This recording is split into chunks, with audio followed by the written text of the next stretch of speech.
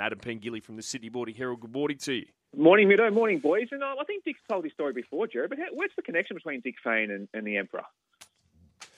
I think when he came out here, he must have spent a bit of time with Parramatta. Yeah. And Dennis was in charge of Parramatta then. I'm assuming that's how the association started. He did tell us once. Yeah, I forgot. Yeah. Yeah. I think that's the reason, Adam. It's a strange one, isn't it? It's like who could have picked that? Dick Fane and Dennis Fitzgerald just chewing the fat at Parramatta Stadium back in the day. Anyway, let's talk some racing. And firstly, Tab Everest news yesterday. So we're down to 4 slots remaining after Jack and Owen. Joyful fortune. This came out of nowhere for Aquas. Yeah, this field's starting to take shape, isn't it, Jared? No surprises really with Jack Wano. He was great winning the Golden Rose there on the weekend. Coolmore pounced very quickly in negotiations in the 48 hours after that Golden Rose and managed to seal the deal given they bred the horse in his younger days, obviously. He adds some interest to the race, doesn't he, Jared? Given he's a 3-year-old, probably a very similar profile to a horse like Yes, Yes, Yes, who won the race a few years ago. Bit of a question mark for mine whether he's sharp enough to match it with a horse like Nature Strip and Eduardo over 6 furlongs, but no doubt he's a horse who's still got plenty of upside. So I think it's a really smart call. And Joyful Fortune, where'd this come from? Only the one start in Australia, ex-Hong Kong Galloper. He won a benchmark 70, I think, down at Flemington there. He's only Australian start so far on a waterlogged track by a big margin, but Aquas are thinking outside the box, and they might have to be honest, given the fact that I've been speaking about it for a few weeks now. Not a whole lot of depth in our sprinting ranks at the moment at that top level, so it might be an inspired choice. We'll have to see how it plays out. But only a few more slots to fill now to have that field of 12 finally completed. So what have we got? The Epsom barrier draw today, and Benno's out of the Metropolitan. Yeah, Epsom barrier draws yesterday. Yesterday, sorry. Yep, so that's finalised. Obviously, a lot of it's only a small field. That's one thing I want to bring up this morning, boys. We're used to having a Doncaster and Epsom with these really big fields, capacity field of 20, but this year for the Epsom, only 12 runners, which is a little bit curious, I must admit. But I suppose the barrier draw probably won't mean as much, I think, with a smaller field. But most of those fancy horses drew pretty well. Fangirl in 5, Ice Bath in 7, obviously.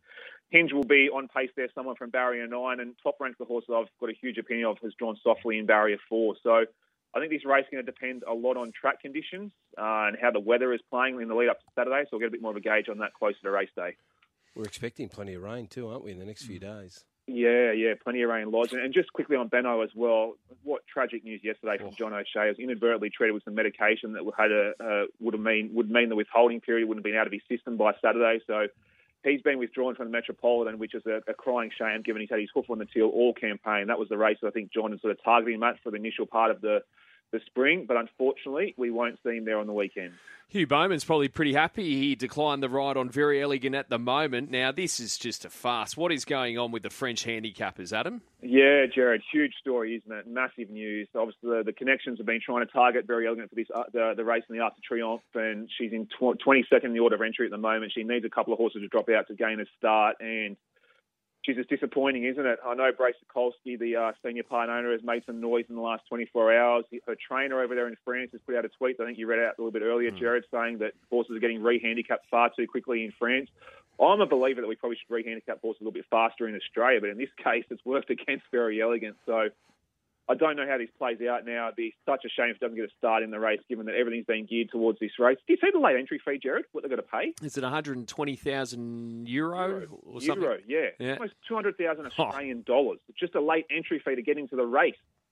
It's crazy money, isn't it? So, yeah, they pay up that and don't get a start. Geez, that's going to hurt, isn't it? So we'll wait and see how it plays out, but fingers crossed something can happen so she can force her way into the field. Loza asked me yesterday, just with ratings and that, I guess it's just at each jurisdiction's discretion, isn't it? So, for instance, for the Melbourne Cup, Racing Victoria, they employ Greg Carpenter. I know he's leaving to go to Hong Kong, and he has his own system. Is that how it works, or derives, I guess, all sorts of ratings and international ratings, etc.? Yeah, pretty much the ratings, Jared, will differ slightly from state to state. Yep. It's pretty much a general principle, but they can be very slightly. But one of the main gripes from a lot of trainers and connections is that, for a win, they raise horses very quickly in the ratings, but if they've been out of form for a while, it takes them a number of runs to start coming back down in the ratings. So that's always been a common complaint from a lot of connections. But, yeah, they try and get some sort of uniformity across the board, but it does vary slightly from state to state.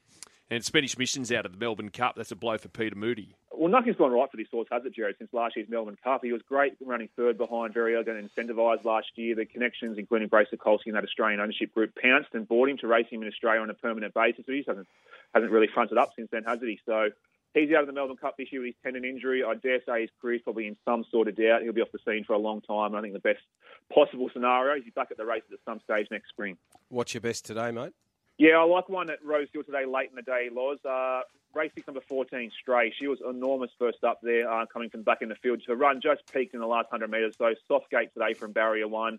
I know her winning strike rate's not great, 1 from 12, but she's running a lot of stakes races so far in her career. Back to her midweeks, looks a really suitable race. And I think she'll start shorter than her current price today. Race 6, number 14, Stray, the best on the program. $3.60 with tab for everyone at the Big Sports Breakfast Grand Final lunch today. By race 6, if we're struggling, maybe Pengilly can steer us into something there with Stray. Now, I've noted your article in the Sydney Morning Herald today. You've written about the draw, which is, probably a few weeks from being confirmed, but some details starting to come out. So the Friday 6 p.m. game, you're writing that is under threat, or at least there'll be less of them, particularly around the Origin period, and there'll be an extra game on Sunday going forward?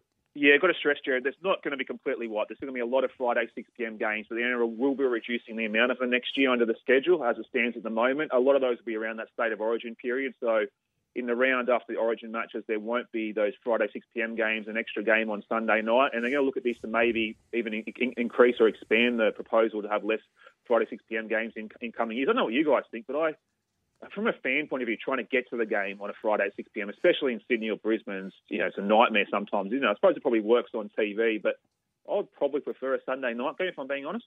Yeah, I agree. I'd rather Sunday night. I like Monday. I love Monday. Oh, well, we all want Monday, but the clubs won't. No one goes to the games on a Monday night. Rates through the roof, but betting turnover's huge. Great watching on a Monday if you're going to the game, just play at midday so you miss peak hour both sides. Yeah. Morning peak hour, end school zone, and afternoon school zone peak hour. What about a 12, 2 and a 4 on a Sunday? I love the afternoon, long Sunday, afternoon. Wouldn't rate loss. Yeah, that broadcasters. Mate, we're not making decisions about rating. We're making decisions based on what's nice for us. Yeah. It's all about the ratings, Clarky. You know that as well. Mate, the 6 o'clock game is not good. Nah, not for anyone. Not for early risers. Yeah, exactly right. Well, actually, I've had an hour's sleep at that time. Is there some self-interest here, Loz? Because you got to do the Matty John show. Yeah, it is self-interest. Start at 8:30 on a Sunday night. Yeah, it's not good. Not good. Not good on a Thursday night. Not good on a Monday if it goes late. Thank you, Adam. See you, boys. Have a good day.